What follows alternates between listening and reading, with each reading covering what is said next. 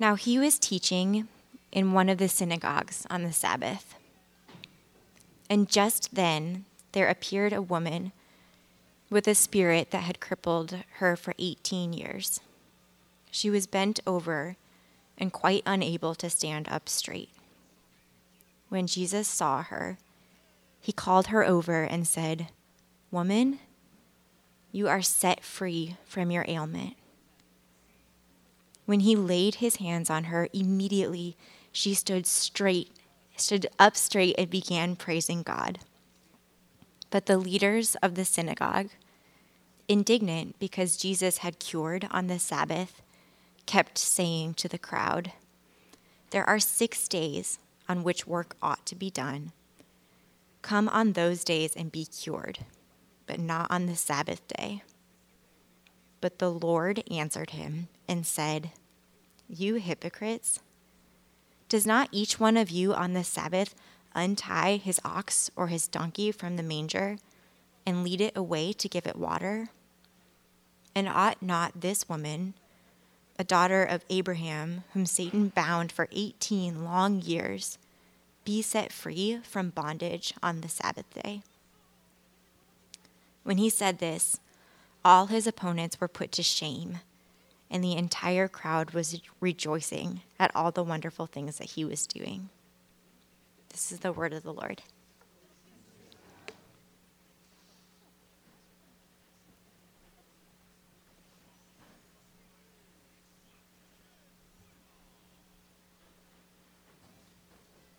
Good morning. Would you all pray with me? Gracious God, we come to you this day longing for your redemption. We wait with eager hope for your healing power and your healing touch to come into our broken world and to make all things new. Show us your ways, O Lord. Open our hearts and our minds to the wisdom of your Scripture and the inspiration of your Holy Spirit. Move in us this day, with my words or in spite of my words, and help us all to better see your life, your truth, and your love as it moves among us in your creation. In the name of our Lord and Savior, Jesus Christ. Amen.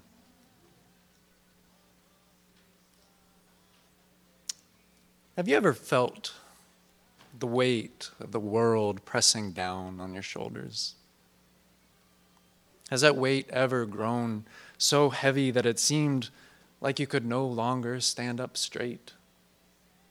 Has it ever seemed like the only thing that you could see was the dusty ground beneath your feet? Where do we look for hope in those moments? Where do we look for life?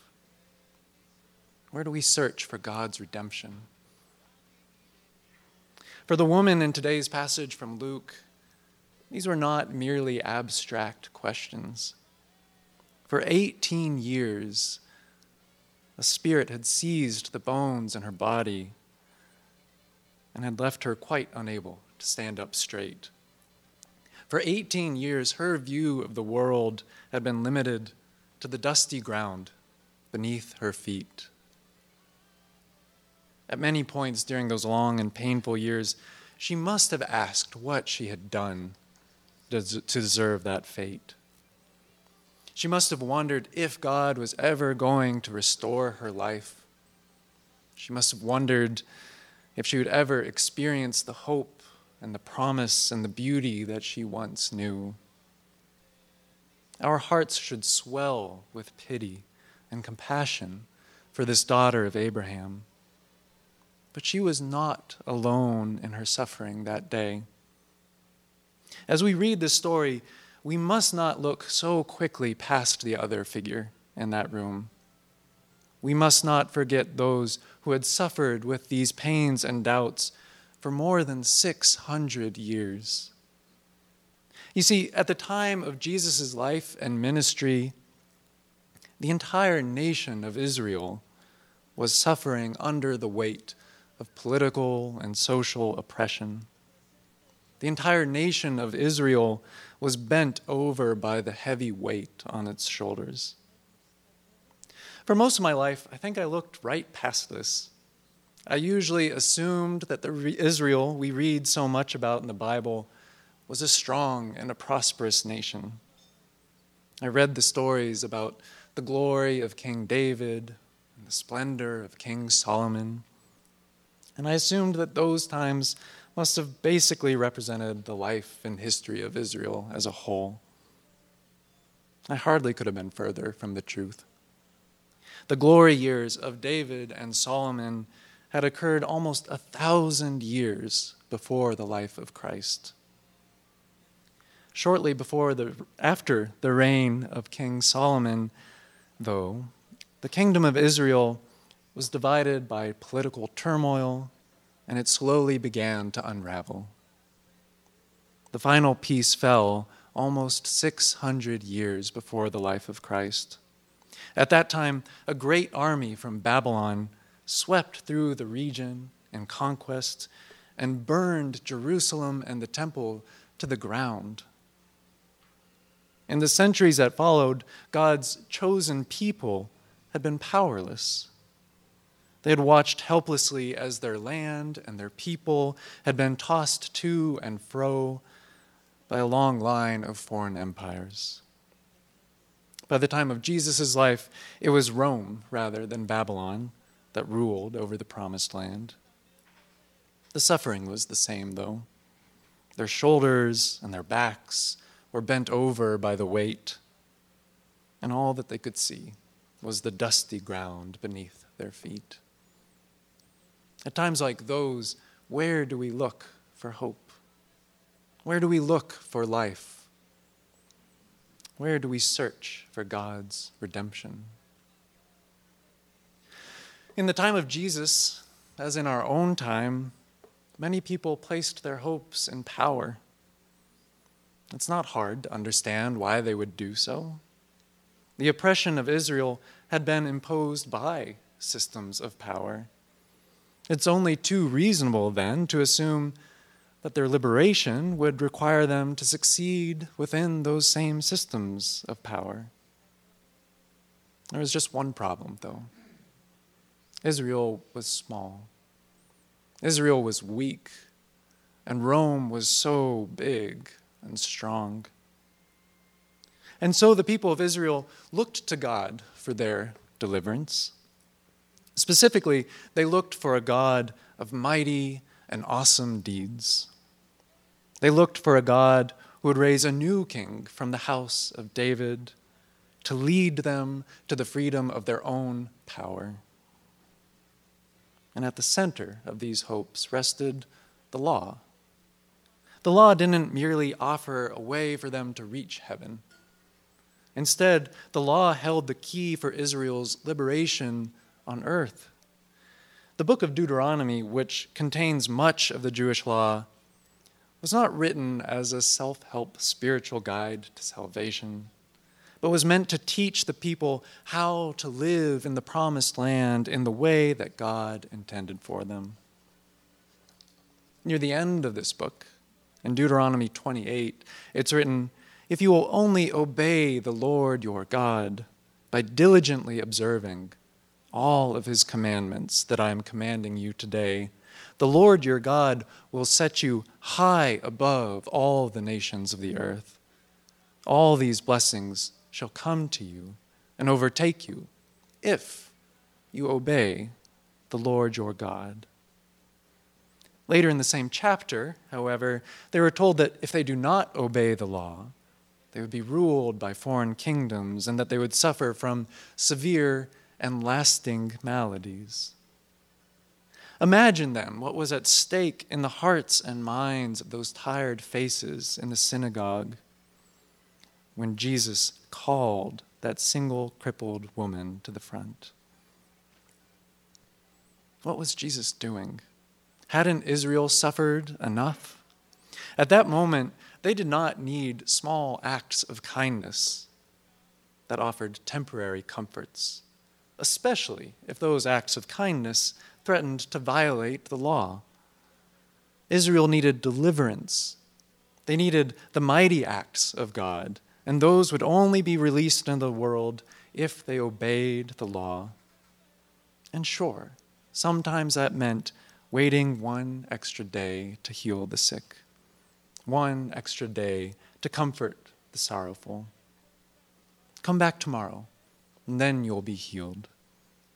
It might seem heartless, but what else could they do? You see, in order to find freedom in the real world, they needed power, not compassion. They needed strength, not tenderness. Don't you see? That's just the way the world works. But that day, in the synagogue, Jesus stood before them and asked one simple question: what if it is not? Jesus' short earthly ministry was filled with countless miracles, healings, and wise teachings. One thing that he never offered to his followers, however, was a new or a secret way to power. To follow Christ is to follow a Savior who could have, at any moment, called down 10 legions of angels to reorder the world in any way that he saw fit. But he never did. Not to save himself, and not to save God's chosen people. Because of this fact, I think that Christians have often had a tendency to assume that Jesus wasn't all that concerned with life in this world. And yet, Jesus' response to suffering around him was never to tell us to wait patiently for the sweet hereafter. Instead, when he was met with illnesses, he healed. When he was met with hunger, he fed. When he was met with the outcast, he loved. And when he was met with faith, he taught us to pray for God's kingdom to come to earth. To show us the way to that kingdom, however, Jesus did not need to show us a new way to power. Instead, he needed to reveal to us an entirely new vision of the world in which we live. It can and it should be deeply unsettling to listen to the words of the Gospels. In those pages, everything that we thought we knew about this world is unraveled before our eyes. Up becomes down. Day becomes night. The rich become poor. Emperors are pushed to the side of the stage, while a meek and humble teenage girl from a lonely corner of an unimportant province becomes the queen of all creation. And it all happened because of the most incomprehensible mystery of all. The Lord of all the universe so emptied and humbled God's self as to live among us as a servant, and then showed us the way to eternal life by dying upon a cross. It is truly a world turned upside down. And so it is in this story. When Jesus calls this woman to the front of the synagogue to heal her, he's not merely challenging an obscure interpretation of Sabbath law. Instead, Jesus' inviting words and healing touch challenge all of our ideas about what it is to be redeemed in a broken body, what it is to be redeemed as a broken people. He calls us to reconsider just how it is that freedom and life will be attained in God's kingdom. But strangely, as the response of the leader of the synagogue reminds us, this isn't always the message that we want to hear. In his book, Blue Note Preaching in a Post-Soul World, Otis Moss III writes, "When a prophet dares to expose to the light a congregation that has been living in darkness, the initial reaction is to wince in pain. Our eyes have adjusted to the dark. Our world has been designed by shadows, not truth. When all of our hopes, expectations, ideas, skills, and energies have been formed around one idea of the world, it can be hard and painful and scary to walk away from it. We want to be like the other nations. We want a king who will govern our affairs and who will lead us bravely into battle. But as the bones of the woman's body were released and her head was lifted high with praise, Jesus was revealing to us another way, the true way. He was reminding the people of Israel that it was not Rome who laid the foundations of the world. It was not Rome who guarded the gates of abundant life. It was not Rome who dictated to God what God must do to free God's people. We've just gone through this wonderful sermon series talking about the grand arc of God's story as it is revealed to us in the Bible. We talked about how God, by the power of the Holy Spirit, through Christ Jesus, is at work in a world that has been broken by sin. We heard about the ways that Christ draws all people and ultimately all of creation into himself so that we may once more know God's abundant life. As we talk about that story, we often use words like creation and new creation. These words are essential, but not so that we can argue about the precise mechanical origins of the universe long, long ago. Instead, these words teach us to recognize the true character and the possibilities that are woven into the world in which we live today. To call the earth creation is to see ourselves surrounded by the vast possibilities of God's love. It is to see that hope and life are not found somewhere up in the clouds where only the mighty may tread. Instead, it is to see God's hope and God's life in the bodies and the love of our neighbors, of creatures, and of the very soil underneath our feet. When we learn to see the world as God's creation, we'll suddenly realize that the true path to freedom and healing and abundant life on this earth is not in the power that we achieve, but is in the gifts that we give. And against everything that Rome has taught us to believe, Jesus shows us that it is not in mighty acts of conquest, but in humble acts of mercy and love that God's redeeming and sustaining and healing presence is released to transform our world. When we give our lives to Christ, we become a part of this story. We become vessels of God's redeeming love, and we also find our freedom. For the source of this life is the very love of God moving in creation, and that is something that Rome can never guard, never regulate, never control. But this is such a hard lesson to learn. 2,000 years later, it is still so tempting for us to look for our salvation in this world up the steps of power. So often, our answer to the pain and the suffering and the oppression and the brokenness of our world is to look with longing eyes towards penthouses and boardrooms, Senate chambers and Oval offices, and to say, that is where our hope is found. What we need is for the people in those rooms to think like me, to talk like me, to hold my values.